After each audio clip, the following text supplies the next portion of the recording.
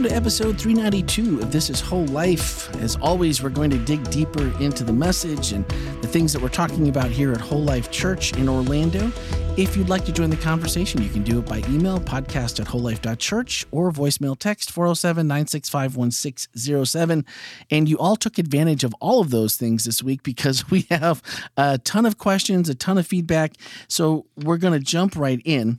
If you're listening to this message, to this podcast, in actuality, you are also probably just finished catching up on episodes 390 and 391. Know that this was nothing intentional, but our former hosting platform, Spreaker, somehow redirected our 301 to a different non-working Google URL, and that's why you haven't been getting episodes. I know I've talked to a ton of you this past week in church. Thank you for letting me know that the podcast has been down. Lots of text messages. Isn't it good that somebody noticed, though? Oh, yeah. They've been I mean, my dad called me and asked me about it, but I don't. I know so many people. And then the first person that I saw was Mariana Parente, and I know that she listens. And here's how I know, because absolute shout out to her.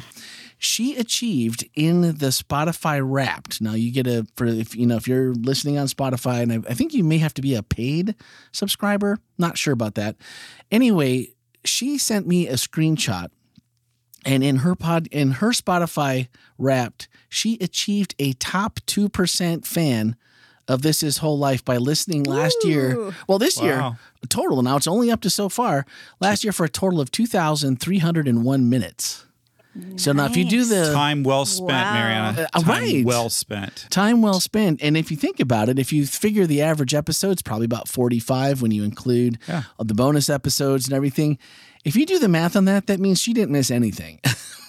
That's awesome. So thank you for that. And thank you to the rest of you that listen just like Mariana every week, and for your engagement, your questions, and sharing the show with your circles of influence. We absolutely appreciate that. And before this all went down, we were like on the usual uptick in holiday time. I don't know why that is, but maybe y'all just taking a little bit more time off, chance to catch up.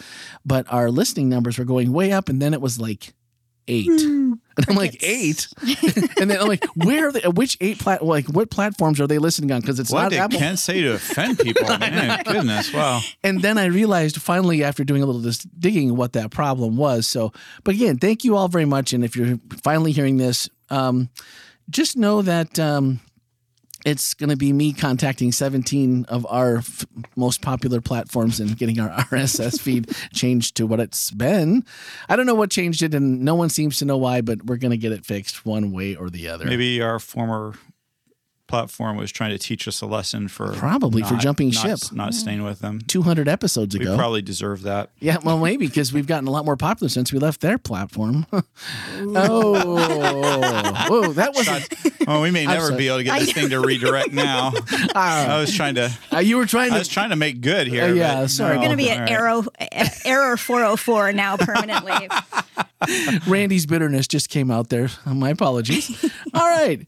And we also heard this week from one of Ken's friends. And you want to tell us who it is and where he's listening from? It's Dave from North Carolina. Right. Yeah. Nice. And I love it. And he sent Ken 5 different things. Yeah. And I thought that really all 5 of them were really tips as we go into the new year, and we're going to be launching, the new theme for next year. And this is just all, I feel like this is good prep work for all of us. Now we're going to be producing, you're going to be listening, but Dave needs to keep up with the podcast better. He was catching up. And Dave, I'm sorry, as you hear this, that you probably caught all the way up to episode 390 and like, well, that's what he was like. He said, but I'll tell you what, Dave is resourceful. And he went to our website. And he listened to it there. You can listen to it on the website, obviously. Okay. And that's not a redirect. That both feeds, Speaking of Grace and This Is Whole Life, both stream. So if you ever can't find it, just go to the website. Because those would get counted. So not many, that's probably where people are actually finding it, because it's not going out anywhere else. Then he said, you mentioned me in the podcast. I'm honored. We're honored to have you listening to the podcast. Yeah. Because any friend of Ken's is a friend of ours. Well, that's right. You have no idea how famous Dave is. Really? Famous Dave? Oh, very. Okay. Nashville Tim level or more? Ooh, both are friends, so I don't want to try to compare and contrast. I didn't think of that all the way through. Sorry but about that. But I will just say that Dave is pretty close to legendary status in certain circles. Certain circles, okay. Yeah. Well, number 3. Now, Dave, I'm going to have to, when I see you next time, I'm assuming you're going to come and visit us sometime. We're going to arm wrestle over this one. Number 3, Piggly Wiggly does not, and then in capitals, not meet the criteria to be mentioned as food. That, sir, is culinary blasphemy, to which I say, saying that Piggly Wiggly is not food is blasphemy, but just not culinary blasphemy. So we'll have to dig this one out when you see you in person. Arm wrestling match when the two of you meet. Yeah. No, I like that. Number 4, I need to see a picture of you in that costume at the kids' table, Ken. I already told him if he wants to see that, he needs to show up to church retreat. Which brings us to number 5 and something very important, church retreat. And so it sounds like Dave is thinking about. Yeah, Dave is doing what I would hope that a lot of our I hope all of the people here in Orlando do too, but particularly for some of those of you who are our online viewers or listen just to the podcast, man, we'd sure love to have you show up to our church retreat. That would be great. And we do live podcasts there too, so you can come hang out with us. You could be on the podcast because we always have an open mic. Mm-hmm. So definitely plan. Now, Dave is like, hey, I could probably get a flight into Gainesville. Yeah. Mm-hmm. And you know what? I'm saying if you make this early enough and put some plans in place, it's on wholelife.church/events. The save the date is there. Yeah. Go there, click on it. It's in April, and it'll put it in your calendar. Go check for flights. Randy will come and pick you up from the airport. Someone to Gainesville.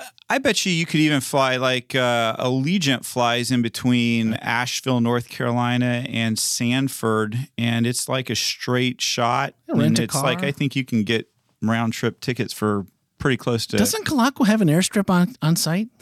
I mean, I don't know. Or you could parachute in. I don't know. I mean, there's. But no, it's that's is there really? The airstrip. That's where they put the tents. For, I mean, I guess if you have your private plane. Well, yeah. So bring your private plane. Something to think about. In. Yeah. So anyway, save the date. Come along, and we would love to meet as many of you as possible. That'd be amazing. Maybe just podcast listeners or online or both.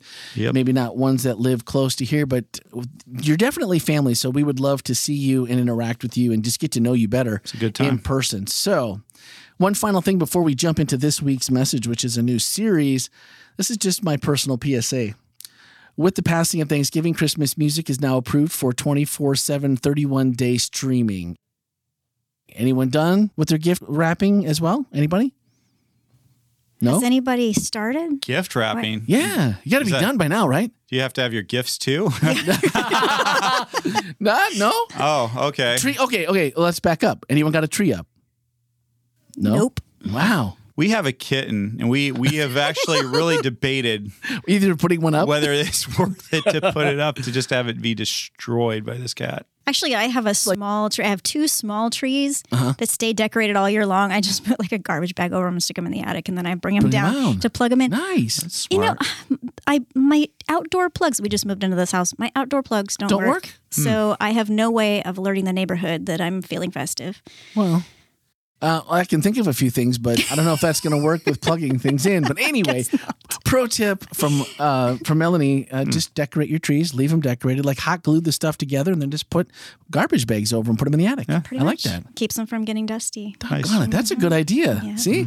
You don't ever know what you're going to learn when you come to the podcast. Yeah, never know. But you may now play your Christmas music all day. How big are these Christmas trees that you put garbage bags over? They're about 4 feet tall. Nice. Okay, that's bigger than I was thinking. That's doable, even for apartment living or that second tree just for fun or themed trees, right? Yeah, mine are blue and green. As long as you don't have to plug them into a house outdoors where there's no electricity. I was hanging out with somebody this last week that was bragging. Don't you have a generator? I do have a generator. I'm sure my neighbors would rather see my lights and hear my generator than have nothing at all. I'd be curious, like, who has the most decorated house out of our listenership. Send us pictures. See pictures. That would be great. Send pictures to podcast. Pictures, video, whatever. Inspire us, please. Because obviously there's not enough cheer in this room. I don't think we haven't even started shopping yet. I don't think I've ever decorated the outside of my house for Christmas. Oh, my girls don't let me get away with that totally, but I also don't do as much as they would like. So it's kind of a. But I've been bah humbug a little bit, so whatever. I still buy gifts. No, gifts are mandatory. I mean, that counts. Right? Yeah. I'm making gifts this year. No buying gifts. Well, probably shouldn't say that. Yeah, Well, you probably have to be they're careful. not listening anyway. Say it on the podcast is safe. Yeah, Heather falls asleep as soon as she starts listening. She hears my She's voice asleep and by falls now. asleep. Yeah, and Ellie's been slacking in her listening. So if you're listening, Ellie, too bad. So there you go. You're getting something made this year. No, Nice. wait, I did do something else. Well, never mind. Anyway, back to the thing at hand before we totally get off course. First Advent Yeah. has lessons for us as we prepare for the second Advent of Jesus' return that we can apply now. And I was like, man, where's he going with the lessons? And then we'll come back to that in just a second. And you went into your story and the coolest thing you've ever been invited to. I said one of the cool things. But what was is that not the coolest? No. He has children, Randy. Oh well, I was okay. invited to their Priorities, birth. my friend. Okay, Kyla and actually, Eric, I wouldn't, disclose I your wouldn't, ears. I wouldn't even say it was the coolest thing I was invited to as a Non-birthing as event? No, in news. What was the coolest thing you've ever been invited to? It was the coolest thing I ever was invited to go do was to interview President Bush Sr. Really? That's pretty cool. That would There be you that. go. That would probably be. It was close though with this one, but Because the V2, I'm just like, but- come on, who gets that chance? yeah, but I mean, Less people have sat in that plane, right? Interviewing a former U.S. president is just pretty. Yeah. As a reporter on your list of things, is this pretty? But less people have probably sat in a cockpit than have You're done probably not wrong about been doing that, right? You're Maybe? probably I not don't know. wrong about that. I was thinking about it like, maybe. So, although the other cool thing, I got to do a catapult takeoff and a tailhook landing on an aircraft carrier. That was also Oh, come on. pretty wicked. And then my other, You got Top Gunned? well, see, I like to just kind of leave off the part where it was on what's called a COD, a carrier onboard delivery plane, which is basically the mail plane. Hey, well, But either way, it was that's still so a catapult takeoff That's and it. a tailhook landing. I actually did 2 tailhook landings and 1 catapult takeoff. Cool. Nice. Because the second time I was on board, we actually came into port with them. We got to spend a night on board the USS Carl Vinson. Fantastic Nice. aircraft carrier. And that is Ken Wetmore, your There it lead pastor at Whole Life Church. Let's hear it. The other really fun thing, That is cool, though. which was I got invited to do, was to go play with the Marines because they were practicing embassy evacuations. And On Guam? yeah, Wow. because there's Guam is amazing because they have all these buildings that they actually get to kick down real doors and break real windows, and it's. I want to be a Marine it's- now. Anyway, so they actually asked me to come and report on the training event, but then they also told me that they wanted to actually use me and my videographer as real media, like how they would respond to American media in an embassy evacuation situation. And so my videographer and I are out, and I shouldn't be telling stories I can use in sermons later, should I? Come back for sermons later. Anyway, but it was the coolest thing because I literally had 2 Marines literally pick me up by my elbows, And just levitate me out to a helicopter, throw me in the back, and then the helicopter, the back closes and it just shoots straight up in the air like the best Ride you've ever been on, just straight up in the air, just takes off, and you're looking down over the rioting going down below. It's That's awesome. awesome. It's pretty Wow. cool. Suddenly I'm just not feeling quite so good about my own bucket list. I feel like I've been shooting a little low. Well, I have to tell you, I managed to cross off a whole lot of things in about 4 years, and it's just been downhill ever. A pastor's life isn't quite as exciting, and then No, it's more exciting. More exciting. Yeah. Okay, Melanie, your best thing you've ever been invited to. Oh man, I don't even know. Oh, come on. I mean, You've My been children's invited over to birth? Rochelle. That's a good answer. I'm sure that was exciting. I mean, Besides that, I know. I mean, you've been I mean, invited you were, over to you our had house. to be there though. You didn't get invited. yeah, this is true. I mean, Yeah, I have been to the Wetmores. Yeah, that's. What did Oh, I do? well, yeah, I don't know. I've been to the come Wetmores. back to me later. Let me think all about right. this. Well, What about you, Randy? I'll give you one. And this is, and I'm thinking to myself, Does that have to do with Green Bay? it does have to do with Green Bay. I thought it would. And this was, it's the only one I could think of, but I didn't start thinking about it till just not that long ago. Anyway, my dad and I both worked at the same company. We did excavating. And about 5 years prior to this date, we had dug a basement for one of the largest homes at the time in Green Bay. They actually had to rent concrete forms. There were so many corners in the house. This house was huge. And the reason that both of us remembered it was that the owner at the time would not let us take down any trees. Like, we are digging literally for the frost walls, and you're digging out roots of trees going, there's no way this tree is going to live. Eventually, it's going to fall on the house. But no, which makes it a pain to dig because you have no room for machine, you have no room for dirt, any of this. And my dad calls me on my cell phone and says, hey, it's after work. So I've already worked a full day. And he's like, I need you to come over to King of Arms subdivision. He's like, we're taking down some pretty good sized trees. We're going to load them on the lowboy and take them back to the shop. And then we'll pick them up and take them home later. I was like, I just left. I'm going home. He's like, no, you're coming here. So I was super excited after working all day to go get firewood, right? Yeah. So when I pulled up, though, he didn't bother to tell me. And I'm not, I don't have to ask him because I don't remember if he knew at the time when I got there or not, but it was Brett Favre's house.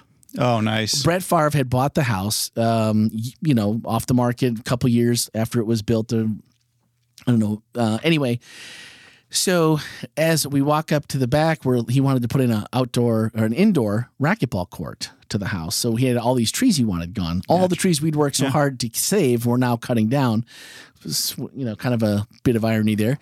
Brett Favre comes out and is like, hey guys, how's it going? I'll show you what trees I want taken down. And he shook my hand and he nearly broke it. You still haven't washed that hand, have you? Oh, no, yeah, it's kind of obvious. You ought to think about it is the biggest hand by far I've ever shaken in my entire life. And when we used to joke about put her in the old vice, he was not kidding. My dad too was like, man, he's like, does your hand hurt? I'm like he really, and he wasn't trying to be goofy. He was just shaking your hand. And so he walked around and then he came back out and said, oh yeah, leave me some firewood too. So I had to move the lowboy, and then this person is backing out of their driveway, and I don't think they see me, so I honked the air horn on the truck to let him know I'm moving. He comes out, and it's Robert Brooks, who was all-pro wide receiver. He was Brett's next-door neighbor. So I got to meet both of them, and then they came out, and we hung out. They brought some cold drinks outside for us, and we talked and worked, and I got to meet Brett Favre and hang out at his house for a little bit. That's pretty cool. And it was pretty cool because he was obviously a big deal in Green Bay because we'd been such a loser for so long. Maybe at that point, almost as big as Taylor Swift. Almost. Oh, probably bigger. Bigger. If you've been to Green Bay, you know what I'm talking about. Oh, that's right. You guys have been to Green Bay. Yeah, that's okay. Okay, Melanie, you're up. What's up? Man, you know what? I could swear I've done some cool things, but they're just.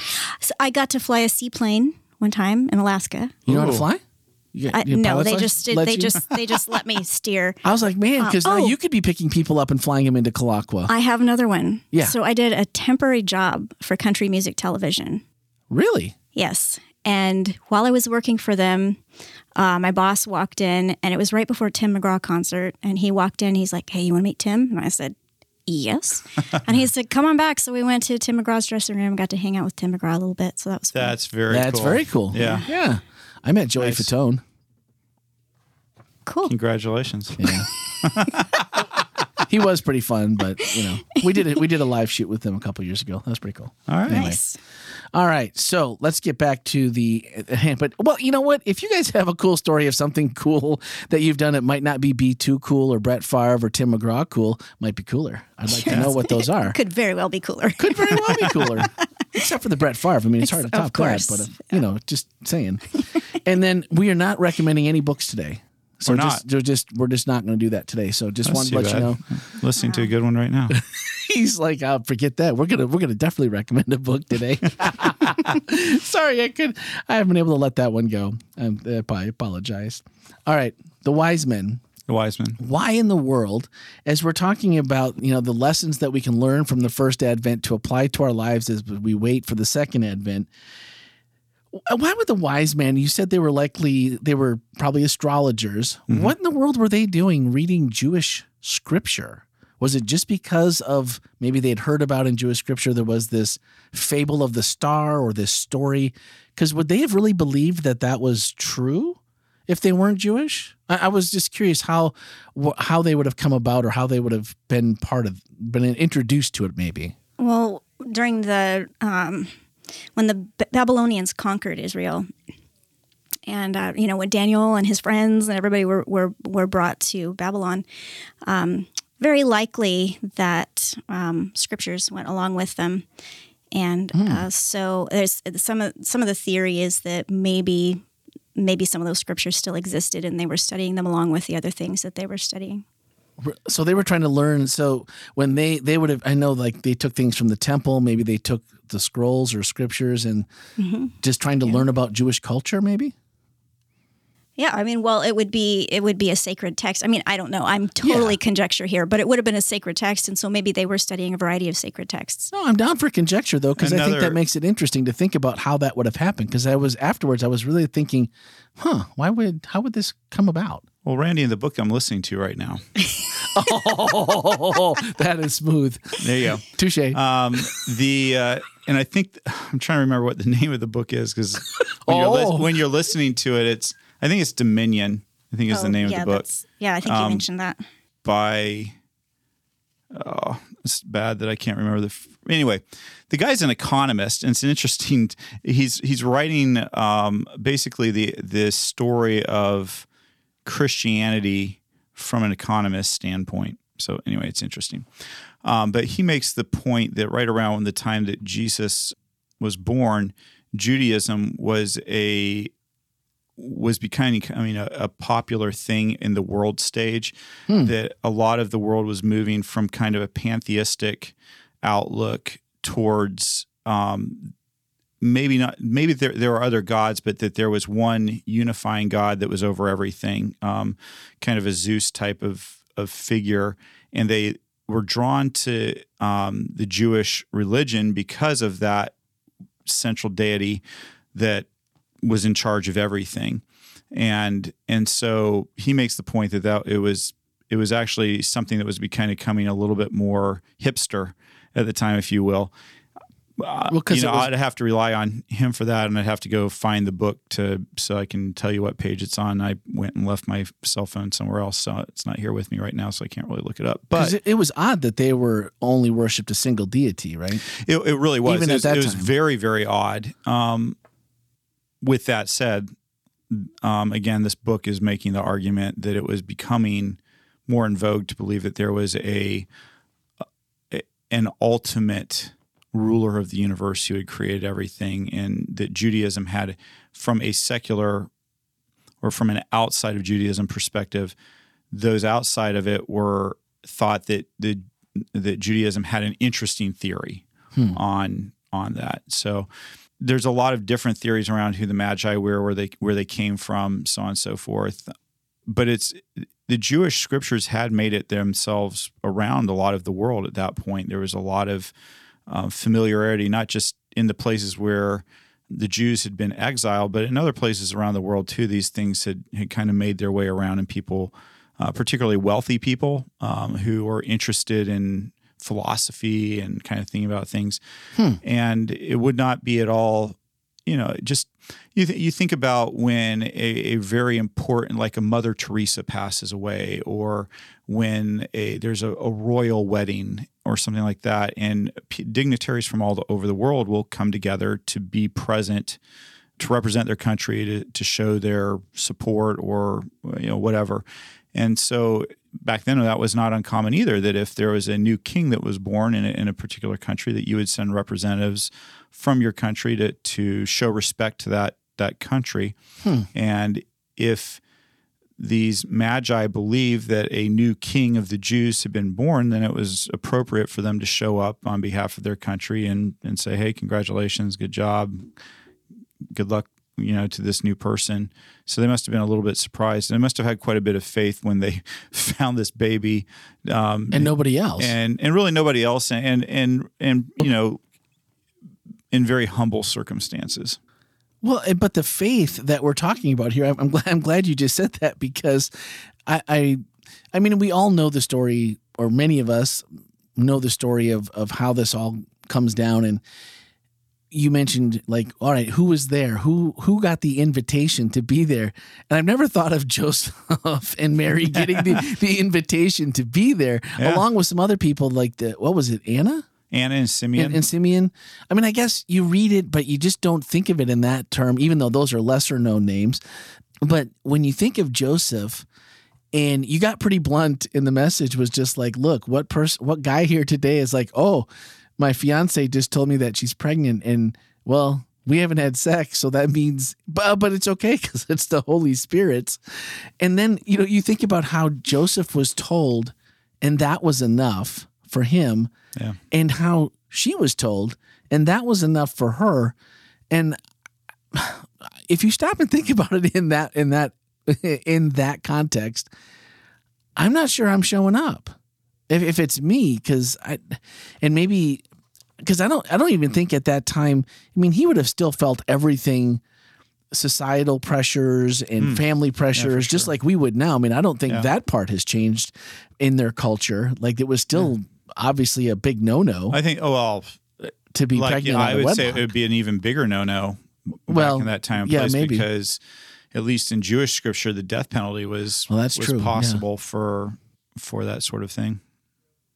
That just, and then when you stop to think about, okay, the priests were invited, where were they? The shepherds are telling people, the townspeople, and it just becomes almost, when you mention the wise men of all people show up. I mean, I guess if you're the shepherds and the angels are telling you, that's pretty supernatural and that's pretty cool. And it was pretty close. And frightening and close. Yeah, it's pretty close. I mean, it wasn't, they were in the hills of Bethlehem. It wasn't, by some accounts, the Magi may have traveled a year to get there. But that's a whole lot of faith that you're going to, I mean, imagine taking a journey that far on camel or foot or whatever, and just to meet a dignitary. Yeah. I mean, that makes the astrology part seem like a stretch, where it's like, well, we see this star, so we should probably go check it out. And I mean, I imagine the conversation that's leading to this. I'm just thinking about and again, it's hard to know I'm not a wise man or a dignitary from that time frame, but it seems like But what would make you travel a year if you had the means, and clearly these were not poor people. So these are not, this is not a group of poor people who are traveling for a year to get somewhere. The Magi would have had the financial resources to make that kind of a trip. And bring gifts of gold. Of gold, frankincense, and myrrh. But all that to say, though, if you did have the resources, what would make it worth it for you to travel for a year or whatever the amount of time was? Probably a very significant amount of time to be somewhere. You would have to really believe that the person that you were going to go honor was really worth it.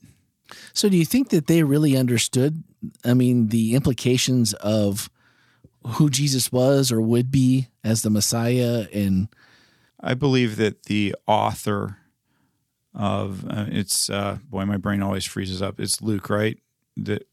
No, it's Matthew. Matthew. Okay. Matthew has the story. I believe that Matthew definitely makes it. Matthew definitely says, in my opinion, the way that Matthew does things is he really makes it obvious that he believed that the Magi understood who Jesus was. Is there anything else historically that tells us about them? Nothing? No Josephus in our corner this time to give us a little extra light on things? Just what we have in Matthew? Yeah, Matthew is very intent on making Jesus the King of the Jews. Very intent. And the Messiah. Okay. Very intent in proving his kingship. And therefore, that's what I mean when I say that he really wanted the reader to hear that. I mean, that's what the wise men and the Magi say when they show up. Where is the King of the Jews? We have seen his star rise. Did they understand that Jesus was God? I think Matthew wants you to believe that. Okay. that they may not have understood all the ins and outs of it, but that they had this idea that it was more than just the normal king being born. And that it was because, again, in order to really be a legitimate Messiah and King of the Jews, you needed to have the pomp and circumstance that would have gone with that. And having this august group of foreigners show up is part of that. And it's also part of some of the scriptures in the Old Testament that it says that nations will come to the rising of your glory. I believe that's Isaiah 61 maybe. In the context of the invitation again, I haven't thought about it that way, and it's really made me kind of look at this a little bit differently.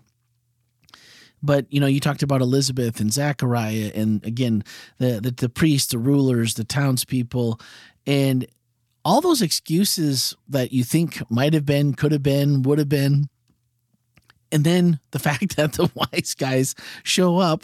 Did I say wise guys? You did say the wise guys. That the wise men do all this traveling and they do all this. And you think, man, how could you have missed this amazing thing? But then you go, yeah, the shepherds, I probably wouldn't have thought maybe their opinion meant all that much. And well, yeah, another, like the townspeople, another day, another Messiah sighting. Well, there's that. But the priests and the rulers, obviously, they should have known. I mean, they knew, right? Like this was scriptural. They should have known that this was happening. And it's easy to throw rocks and go, yeah, you guys totally missed it. It was obvious.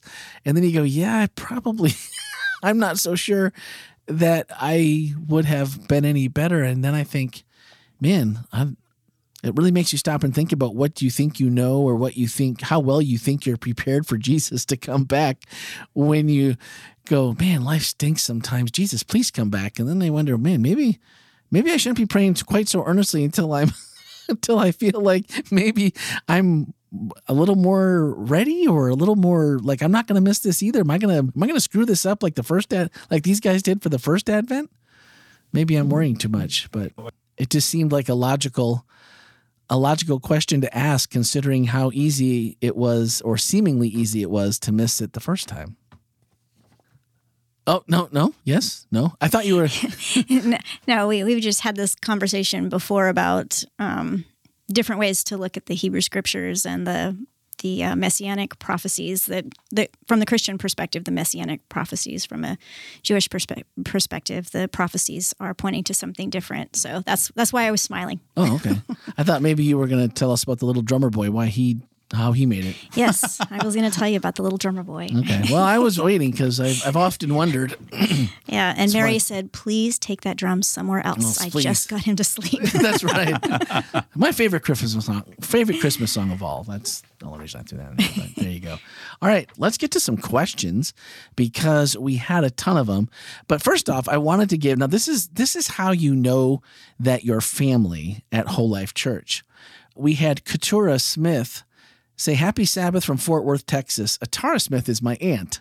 Yay. Nice. In the chat, checking out Aunt Atara. Yeah. And then Candy Red said, "Atara is my little sister. I just love her. She sent us the link to watch today." Oh, Yay, Atara. So I'm just like, okay, you podcast people are sending out episodes for people to listen to. You guys that are watching online, you're sending out links for people to watch, which that is great. We love to have more and more people to do that. So I think that was amazing. And Fletcher Hamilton, it was his first time in the chat. He was responding to Matthew, our online worship host, and he said, "Thank you. Been meaning to join sooner, but today is my first day in the live chat. Loving it." Nice. So, Fletcher, we're excited that you are a part of the chat as well, because it just makes it, there's like a whole sub community that happens there every week. It's a whole group, and people get used to talking to each other every week, and it's kind of a cool thing. It's like 15 minutes before we go live. There's people checking in. Joe leads everything off nearly every week from the UK, which we appreciate.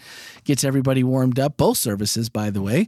And then usually for a couple minutes afterwards, and then you can still sneak a question in there for us here on the podcast, which the first, one other thing I wanted to catch. Aaron asked, did the lighting project get completed? And so and part of that, I wanted to add, this is a two-part. She had some giving questions about where you find those kinds of things on our giving page, which Matthew was so kind to give her the link and where you can find the different pieces. So, but I wanted to throw it out there. If you are welcome to be a part of those campaigns, a part of giving. If, Ken says, if you feel like what we're doing, if we're accomplishing our mission, you're about our mission, and you're part of our family, then please do. And if not, then just, let that go and see how, but then let us know how we might be able to help you feel a part of that community and be a part of that. So yeah, I appreciate that question. So did Matthew answer it? Matthew because did. We're with the lighting project, we are, I think last I checked, we were just about $1,800 short on fully funding it. So because we were so close, and also because of just some great conversations with some really wonderful people, we feel confident it's going to be funded. Maybe a few of you are thinking right now you're going to help us finish it, and that'll be great. But we've actually already went ahead and purchased it. Faith. And it is 2/3 installed and about 1/3 left to go. And so we will be debuting the new system officially on December 16, on Saturday, December 16, for our big Christmas program at the church. And I'm pretty excited for Abel and his team to show off what each one of you have helped make happen here. I am too. Boy, the difference is amazing. It's unbelievable. Even with only 2/3 done, it is amazing. I think it's going to be great, especially for people who are watching online. Yeah. It's going to help a lot. The visibility is going to be so much better, I think. So we appreciate you engaging that way. Aaron, though, if you do have any questions at all, just send me an email. I know you have the address, podcast@wholelife.church. I get emails from you fairly regularly. Send me an email and I will connect you with Karen if there is any question left on that, or anyone. Just send us an email. We'll get you through to the right person if there's something specifically you'd like to know or like to give to. And if you didn't get a chance to watch the service this week, I thought that John Monday did a really great job during our call for the offering of kind of just explaining a little bit of the way that finances work here at Whole Life Church. He made a great point that I think maybe people who are new to like the Seventh-day Adventist denomination, and really honestly, I think a lot of people who are not new, who've been in the Seventh-day Adventist denomination, aren't particularly aware of, and that in a lot of churches when tithe is given and offerings are given, they all kind of go into one pot. In the Seventh-day Adventist denomination, tithe goes to the organization that's over a region, which is called a conference. And so in our conference, I can't remember. I can't remember how many hundreds of churches are in the Florida conference, but there's several. And so all the tithe goes there, helps pay for the salaries of pastors. At our church, there are 4 pastors' salaries that are paid by that. Also goes to provide resources and support to churches, provides money to do outreach in communities, and the churches can kind of apply to get those monies back later on. But really, what most, what our church survives off of, the way that we fund the other staff, the other amazing projects like our barn party, our community service day, that all gets funded through our church budget. So we're pretty dependent on people believing in the mission and actually giving to that church budget. So I appreciated John sharing that. And as you're thinking, some of you are thinking about that. It's an interesting statistic that probably only about 20 to 30% of people who attend church actually financially support it. And so if you're not supporting Whole Life Church and you believe in our mission, I just invite you just to think about whether this is something that you would, be able to find some room in your budget for when it comes to supporting what we're doing. If you believe in what we do, if you don't believe in it or you're not sure about us, this is no ask for you on that, because I don't believe people should give money to things they don't believe in. So I do believe you should be giving money to something you believe in, though. It's a good practice to do something that benefits and makes the world a better place. So I hope that you're giving somewhere to something that you believe in. Absolutely. And it was funny that you mentioned that, because I thought John did an amazing job of that in this as well. And I was actually thinking of cutting that and adding that to our giving page on the website, because it was so succinct and really wrapped everything up really nicely. All right, so let's get to the questions. I think we have covered the rest of just the comments. And so back to Erin, we'll start with you. She said, I struggle with knowing what is God sending his answer or if I'm jumping the gun and what seems in the moment to be the answer turns out not to be. How do I know the difference? How to know the difference? Yeah, it's such a good question. And I think we talked about it during first service a little bit, and you can kind of go back and see, maybe instead of me saying anything, maybe we'll just throw it over to Melanie and see what her thoughts are, since I kind of already said something about that during first service, I think. Well, I think I was running out to do something in the lobby when you gave your answer. So hopefully I don't That's say okay. the Let's see if opposite they thing. match up. No, really, I think, well, first of all, that sounds like the question itself is kind of vague, but I think it's probably attached to something maybe personal that isn't shared. So it's really hard to answer, a question like that. But I think that my inclination is that, this is not like a one time and done situation. Like if you're on a journey and you're in a relationship, then I don't think you have to worry about missing that one moment. I think that God comes around and around and around and around with us. Wow. No, I think you're right. It does get. I think it gets a little easier. Well, not always easier. It depends on the question and on the situation, but I think it's easier to trust what you get used to hearing or what you get used to feeling when you're sure that God is answering you.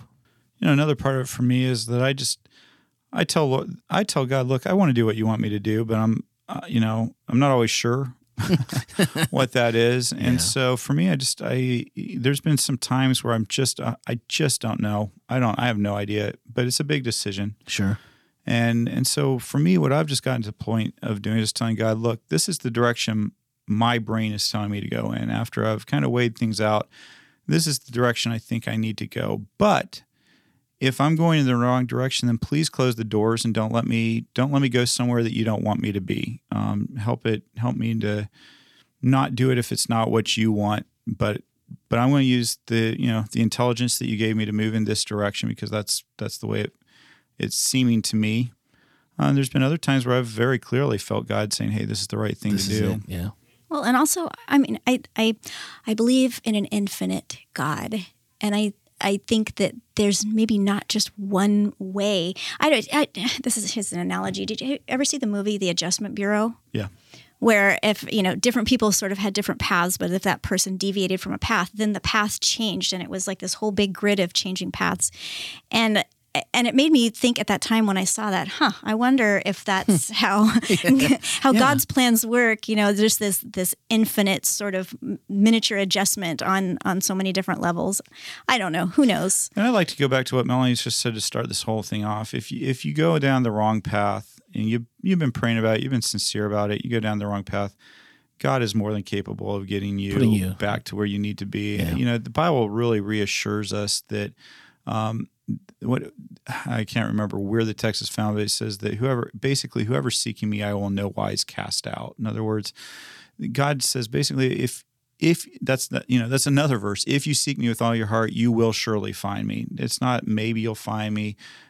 If you're sincerely seeking God, you just don't have to spend a lot of time. And actually, again, I'll be talking about that a little bit in the next sermon that I'm doing on this, because I think that there are a lot of people who really live in fear that they're one bad decision away from going to hell, and that they're sincerely seeking God, but they're afraid that they're going to make the wrong decision. God's going to have had enough of them and be like, well, sorry that you got tricked. And that's another thing that you'll hear in theology is that that Satan's going to will deceive you.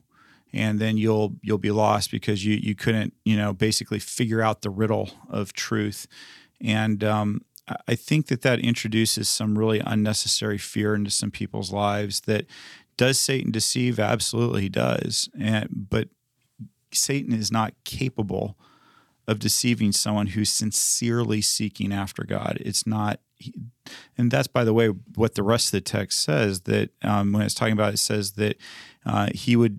Basically, that the deceiver would deceive even the very elect of God, and then he says, "If that were possible." That's how the deception will be so big that it would deceive even the elect, if that were possible. If that, yeah, it's not.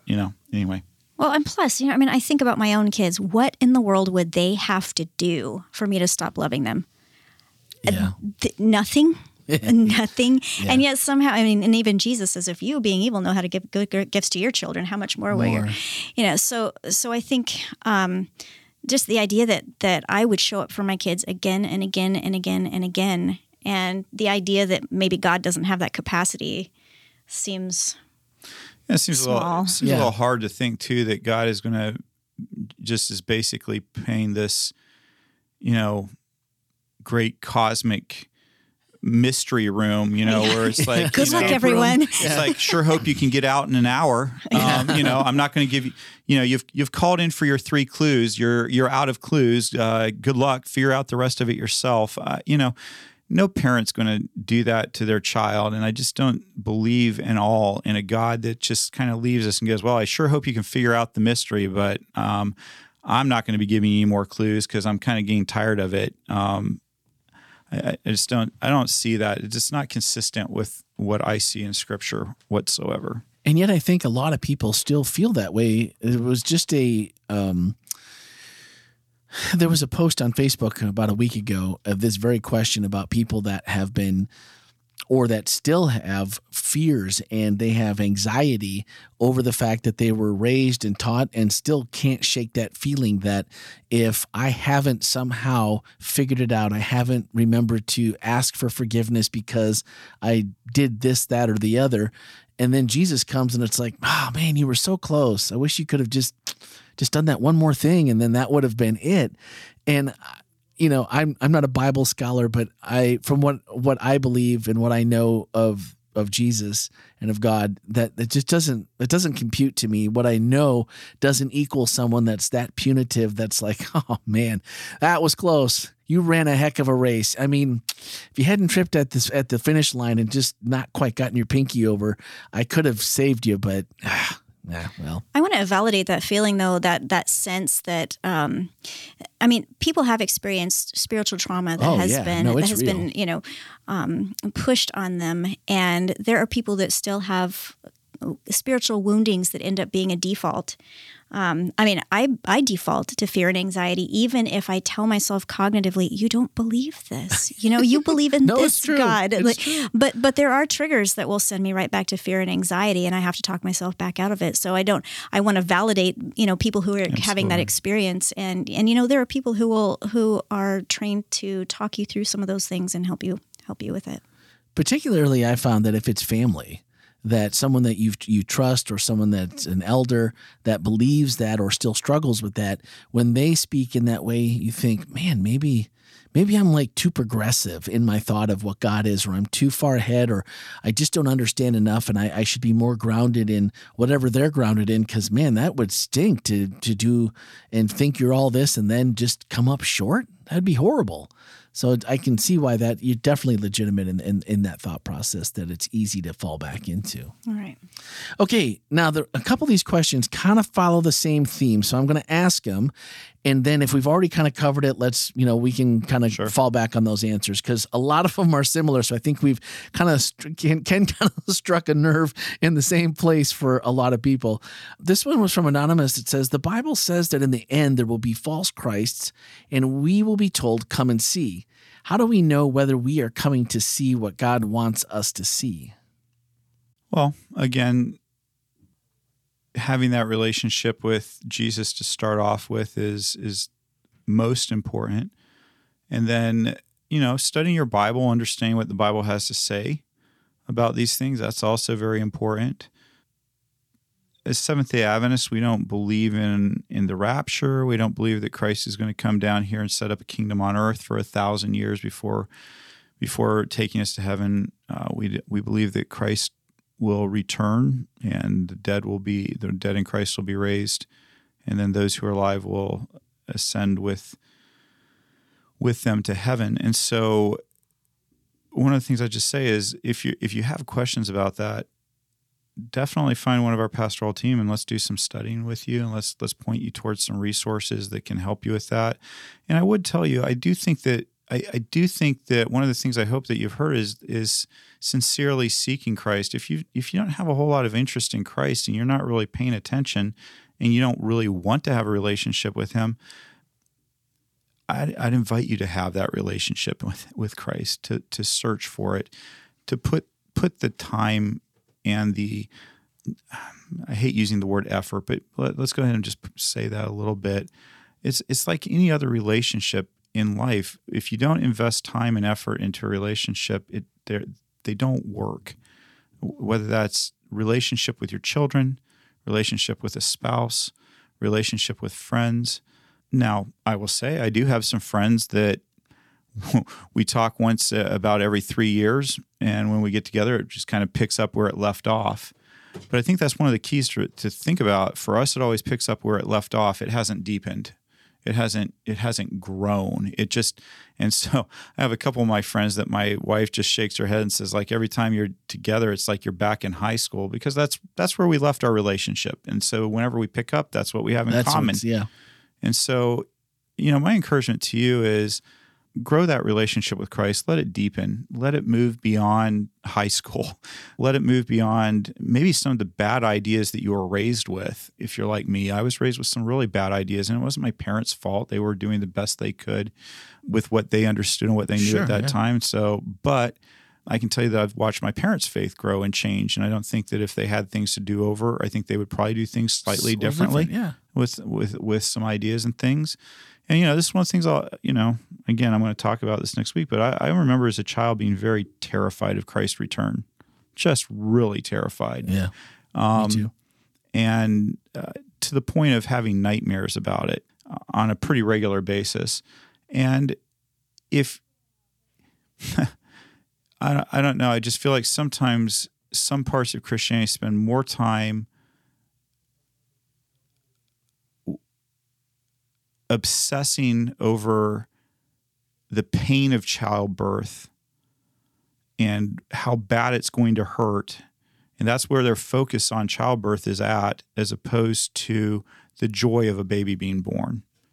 And that, a good medical team will help you through that childbirth. And there will be parts that may be unpleasant, but the joy of that child is what you want to focus on, the joy of a new birth. And I think the same thing is so true when it comes to Jesus' return, that just let's put our focus on the joy of Jesus returning, and then trust him to get us through whatever comes before that.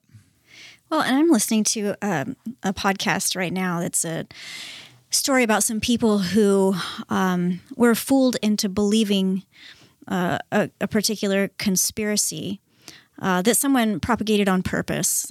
They knew it was false, and they propagated it on purpose. And then a lot of people got on board with it, and were defending it, and were trying to do what they felt was right.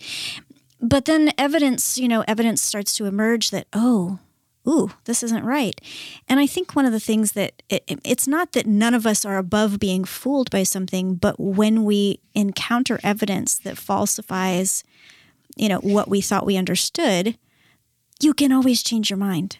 You can always say, oh, you know what? Ooh, I believed that for a minute, but now I see that wasn't right, and now I can shift gears. So even if you do go out to see something that you think maybe what God is doing, and then you check it out and you say, ooh, you know what? This is not it. You can always shift gears.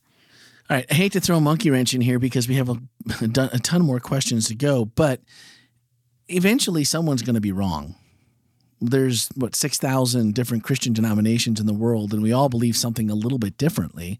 Yeah. So when I think of it, I think of myself as an Adventist and what I believe.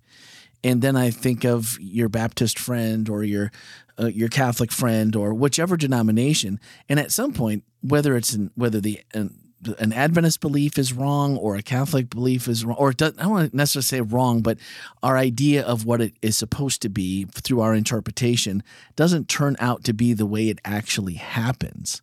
That's the part that I get stuck on when people are like, well, how can we have all these differences of opinion? It just doesn't matter. You just have to love Jesus. But I think then that just makes it a little bit like, well, then there's no need for me to study. There's no need for that relationship. So the question is salvation based on what you believe or on who you love? It's definitely who you love. I agree. And then if it's based on who you love, beliefs do matter, because the way we believe impacts the way that we go about the relationship that we're in. And you can have a much better relationship with a healthy belief set than with an unhealthy belief set. But here's what the Seventh-day Adventist denomination, since one of our founders, Ellen White, a woman I believe was inspired by God, Ellen taught, and the Seventh-day Adventist Church has gone with this based on other biblical evidence, but Ellen said that there would be people in heaven who've never even heard the name of Jesus. What does that tell you? It tells you, to me, something that I think is beautiful about God, that God's not going to go ahead and just keep a whole bunch of people out of heaven because they weren't born in the right place at the right time, and that God looks at the heart of a person. And so you said that there's so many different denominations out there, Christian-wise, with so many different beliefs. There are.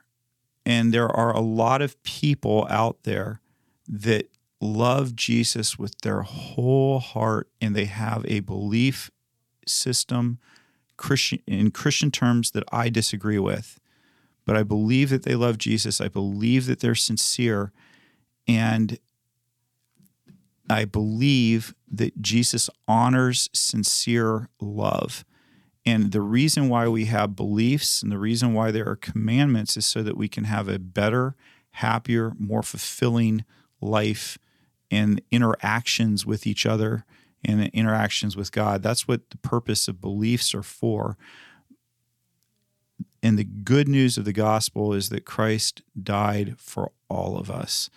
And that the salvation is about who you love, not just what you believe, because that's basically the way every other religion in the world is. It's about what you do. I had a good rabbi friend of mine who used to love to say, he goes, Christianity is a religion of creed, Judaism is a religion of deed. And basically, Judaism, and what he taught, was that Judaism really focuses on doing the right thing. And by doing the right thing, you earn favor with God, you earn favor with man. Christianity doesn't teach that. Christianity teaches that you don't gain, Paul pretty clearly says God doesn't like us better because we're a better person, we do more, which was that's a 180 from what he'd grown up with as in his Pharisee sect. He said, no, rather, we are saved by Christ through faith. And that's what I mean by we're saved by who we love, that faith that we have in Christ. And so I knew that was the answer that Ken was going to give us, but I've heard that just recently from some people that I really care about that differ in opinion with me. And I think you all listen once in a while, and I hope you just heard, because that was not verbatim what I said, but I just wanted also, because I feel like that's where, and after being in this discussion on Facebook recently, so many people had it down to who's right and who's wrong, and to break it down when you feel that way, it gives it brings you peace. I hear people all the time say, "Well, we're not saved by what we do, but." Well, then we're not. But if you put a but, you've just negated everything that comes before it. So either you believe we're saved by faith, or you don't. And if you don't, that's your right to believe. I would argue that the scriptures in the New Testament, in particular, really run counter to that idea that you're being saved by what you do. I would argue that within our Seventh-day Adventist denomination that I'm happy to be a part of, it runs counter to what the church came to understand, particularly in 1888. The Seventh-day Adventist Church came into an understanding of.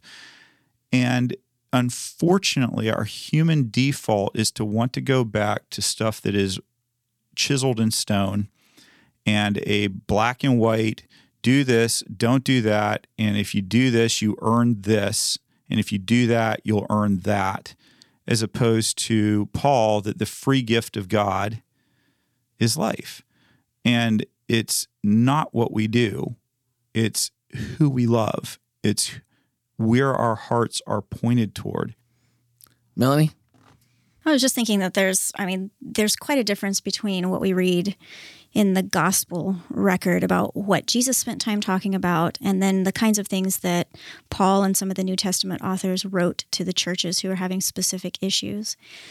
And I don't believe in some kind of merit-based system where you have to, good, I did a good deed, that's worth 10 points, I don't believe in that. But I think that who you are and what you do matters, because I would rather spend time with a good human being who has strong ethics and wants to do the right thing versus someone who believes what they think is right but doesn't have the sort of internal ethical impulse, I think, that comes with just being a good person.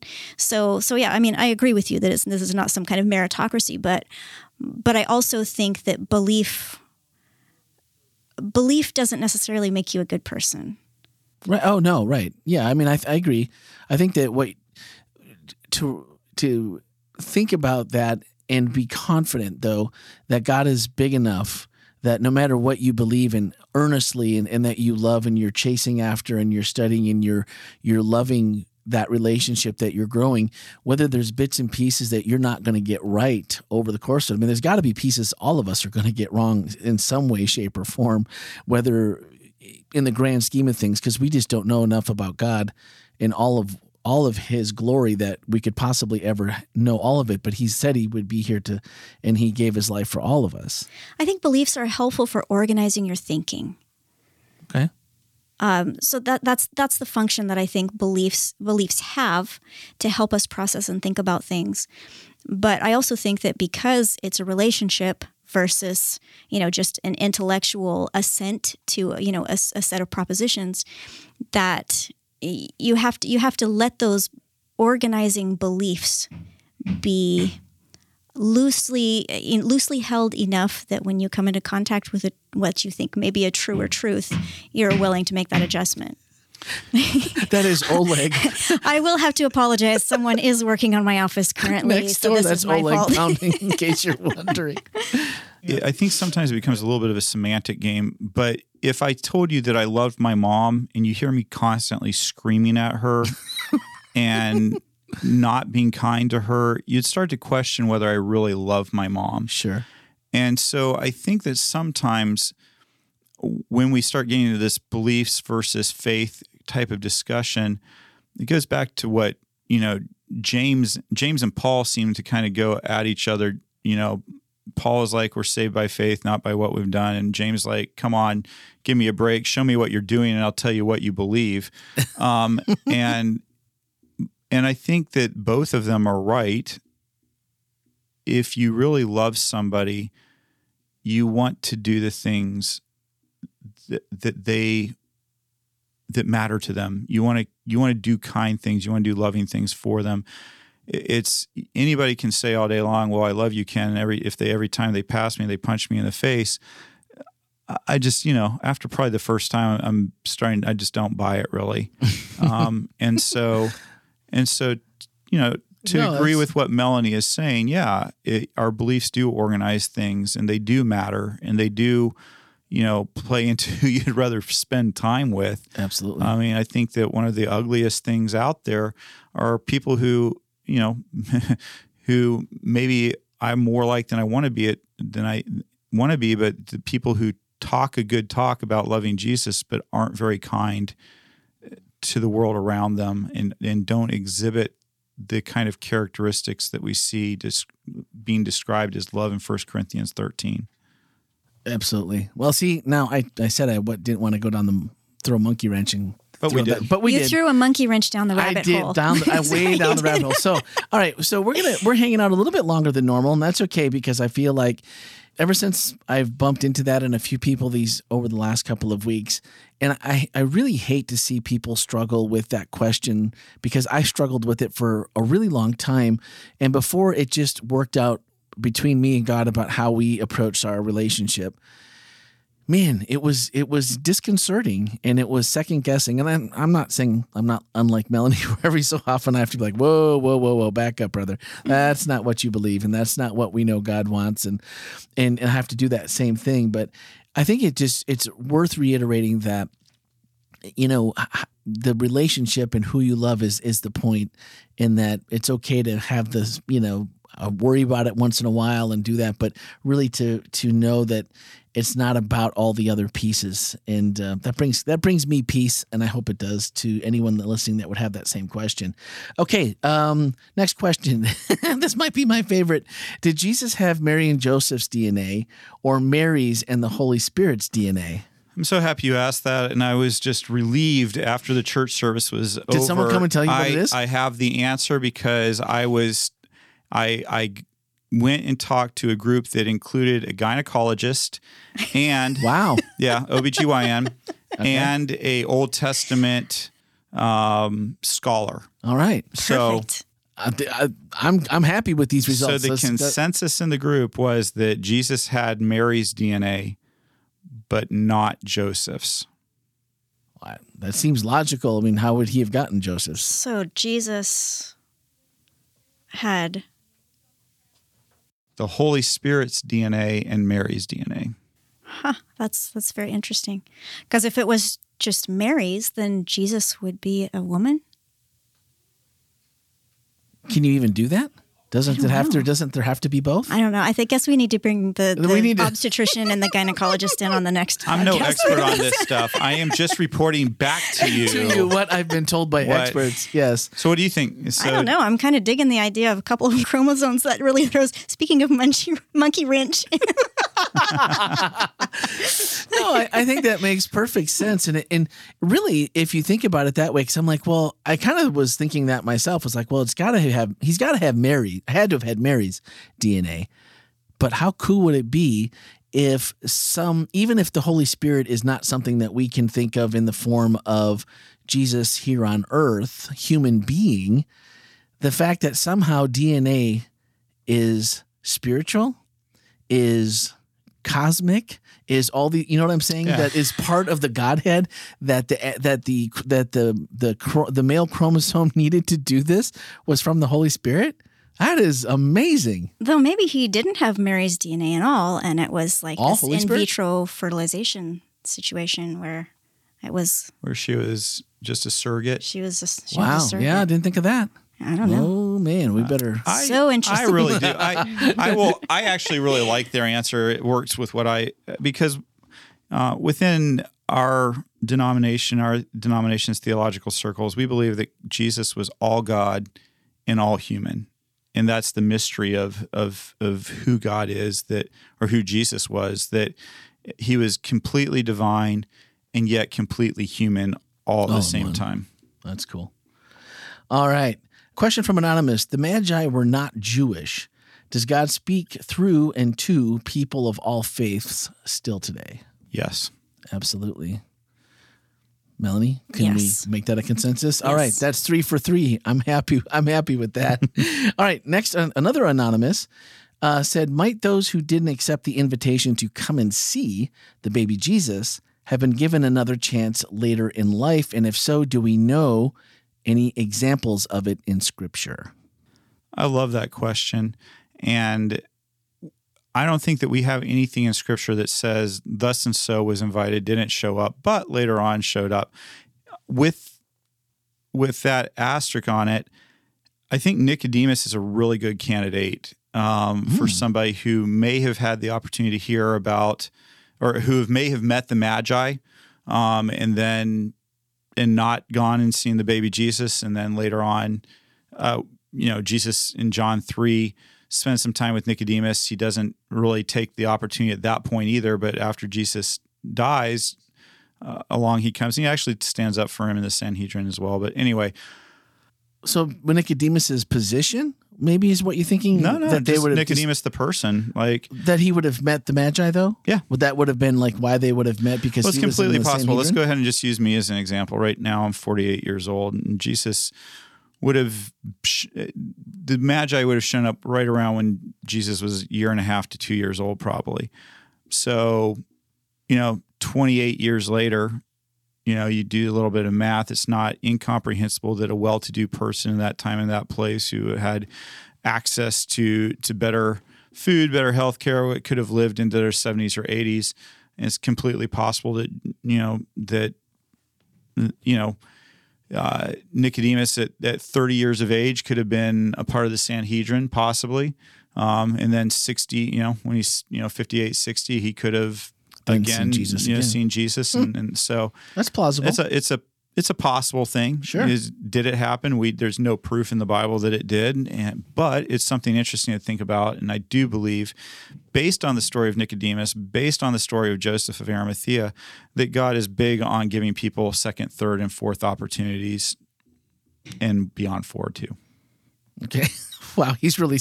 What's he installing over there, by the way? He's apparently, for liability purposes, they would like my shelves, since they reach all the way to the ceiling, to be attached to the wall. So he is currently attaching them to the wall. So you don't die by avalanche of books and Exactly. bookcases. Although that's not a bad way to go. Well, Melanie's If like, Melanie goes, that's how she wants to. I want to go on the Harley, but she wants to go at her Just desk. bury me in books. It makes sense for both of you, actually. Yeah. So I haven't decided how I want to go yet.